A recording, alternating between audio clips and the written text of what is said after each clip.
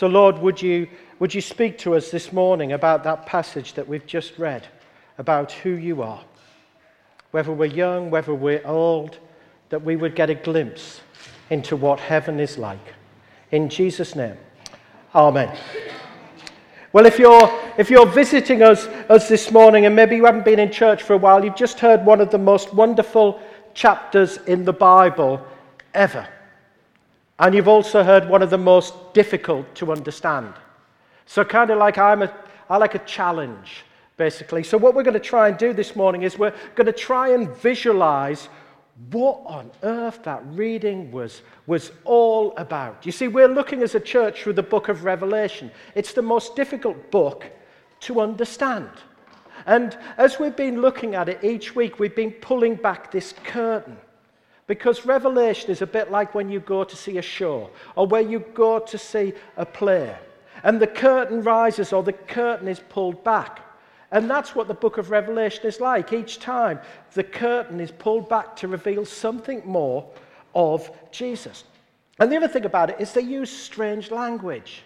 And they use images and objects that we don't quite understand. And actually, I've found that most of those objects and images and words and phrases are elsewhere in the Bible. We've just perhaps never read them. So this morning we're going to look at, if you like, this is a glimpse of what heaven is like. You may have all sort of views what heaven might be like, but this is a glimpse this morning of what heaven is like. So we're going to open the curtain. And as we open the curtain this morning, what we're going to see is John has this vision. He hears this trumpet sound. And as he hears this trumpet sound, it's the voice of Jesus calling him to heaven. And he sees before him a throne.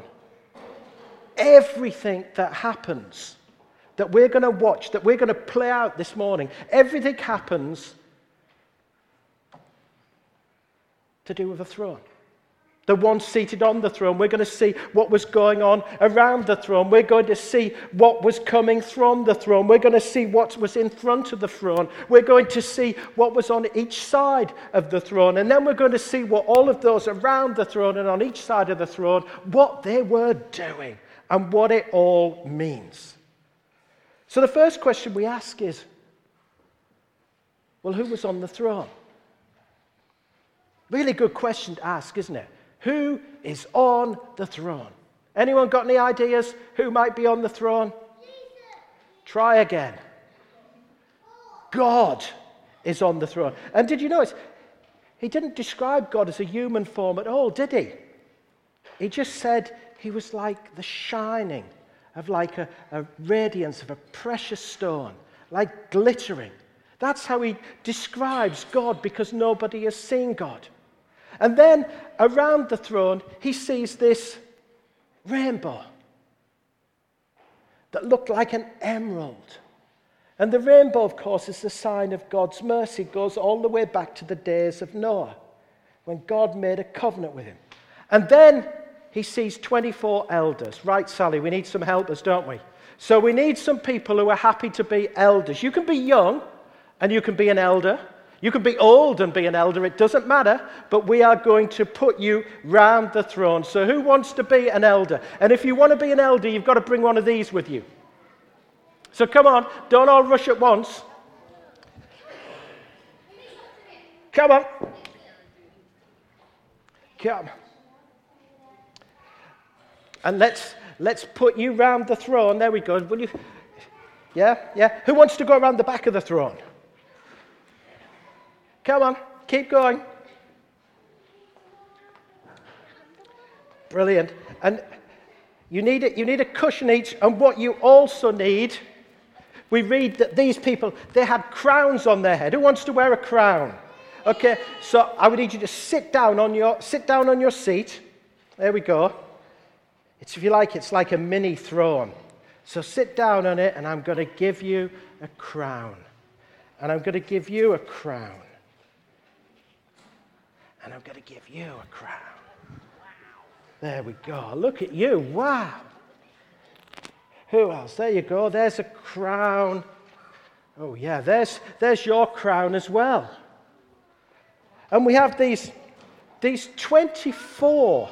There's kind of like it's symbolic. It's a symbolic number. And they're all around the throne. And then what we notice is what's coming from the throne. Did anyone see this morning the lightning? Who saw the lightning this morning? Anyone see the thunder? Hear the thunder?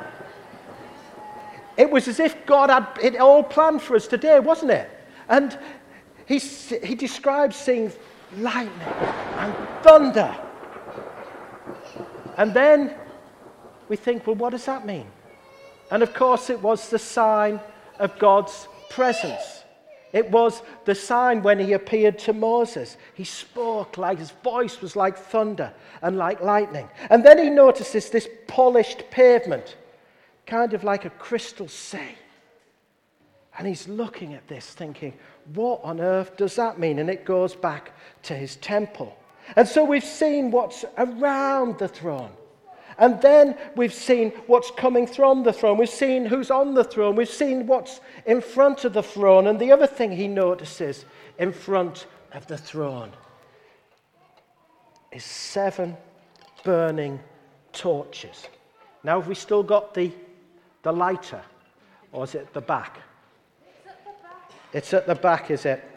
Well, we've got 7 burning torches that we know refers to the Holy Spirit. And so it's the light of heaven. So we've got these around the throne. And then his gaze is caught to something else. 4 living creatures. One like an ox. One like an eagle. One like a human. And one like a lion. Thank you. I know you did, but I just want to say, right, 4 creatures. Come on, who wants them? Come now. There we go. There's one. Who else wants one? If you stand on one side, who else wants one? There you go. Do you want one? Do you want Dad to do it? There we go, Dad. Don't worry, Mum. You're not going to miss out either. There we go, thank you. Right, I need you to come out now. And you're going to just, Sadie, will you just move back a little bit? You see these 4 living creatures. And Beatrix, will you just move out a little bit? You want to kind of come inside the 24 elders. And you see, you're thinking, why these images? Why the ox? Why the lion? Why the human? Why the eagle? And they all meant that for those first people who heard it, they were all the images that surrounded a God. And that's why they were chosen. And what he notices is he notices that these 4 living creatures, well, they're not just silent, they're not just stood there. He notices that they're worshipping the one seated on the throne. And so they say some words. So I've got some words for you to say. Here we go. Here's the words, just the 4 of you. Here we go. Holy, holy, holy is the Lord God Almighty, who was and is to come. Brilliant. But then he notices something else. He doesn't just notice the thunder. He doesn't just notice the lightning. He doesn't just notice the 4 living creatures worshipping the one on the throne. He also notices the 24 elders. And what they do is, I want you to take hold of your crown like this. So take your crown off your head. And literally, they kind of put them before the throne. So if we just put our crowns before the throne. And they join together with the 4 living creatures and the 24 elders. And they say these words.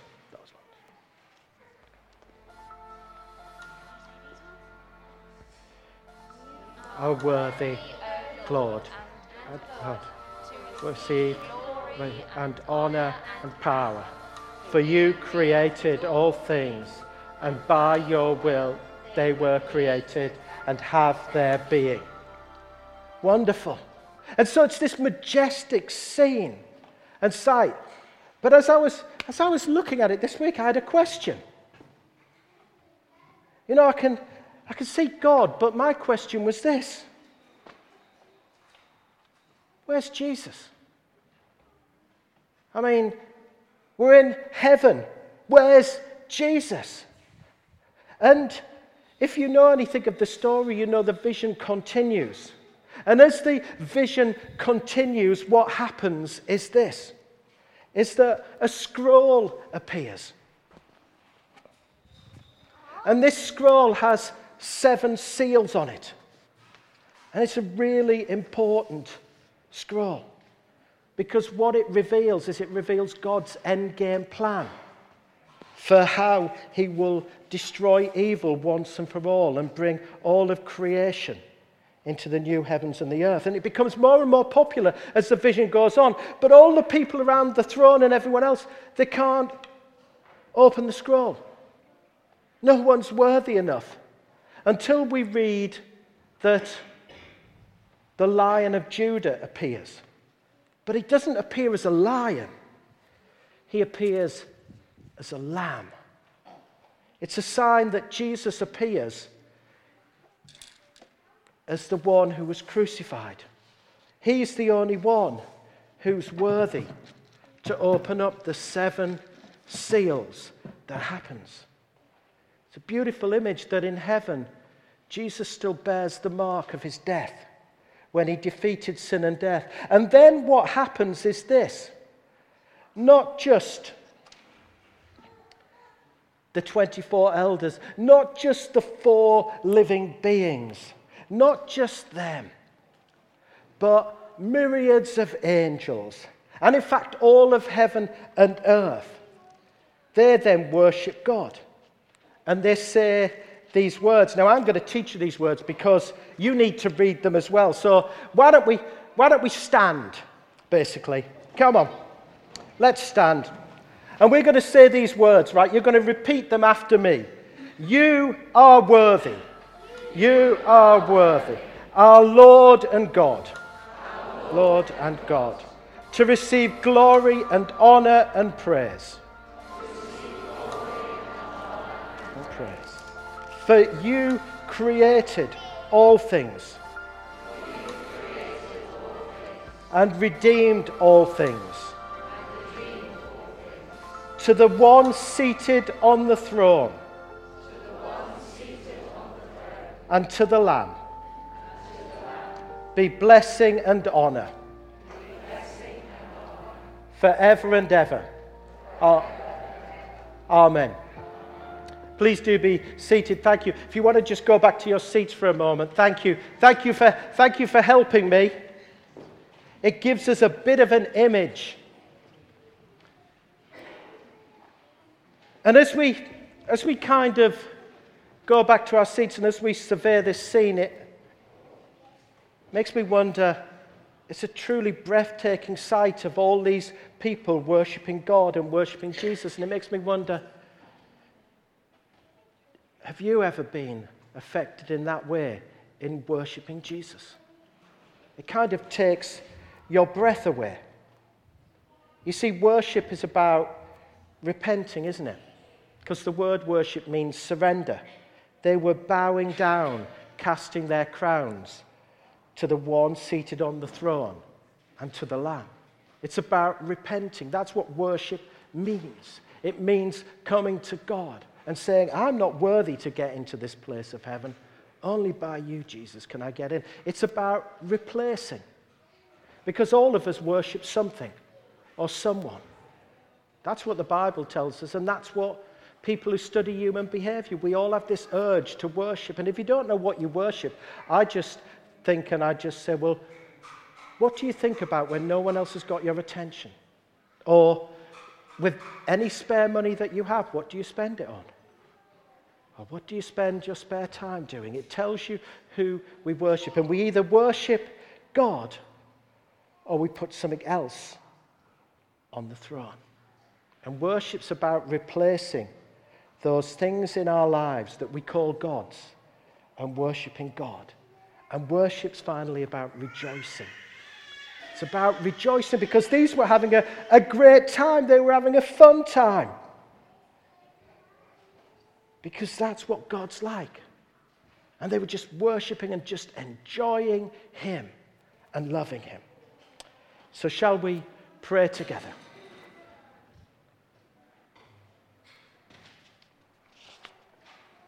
So gracious God, help us in our worship to capture this vision of you in heaven. In Jesus' name, amen.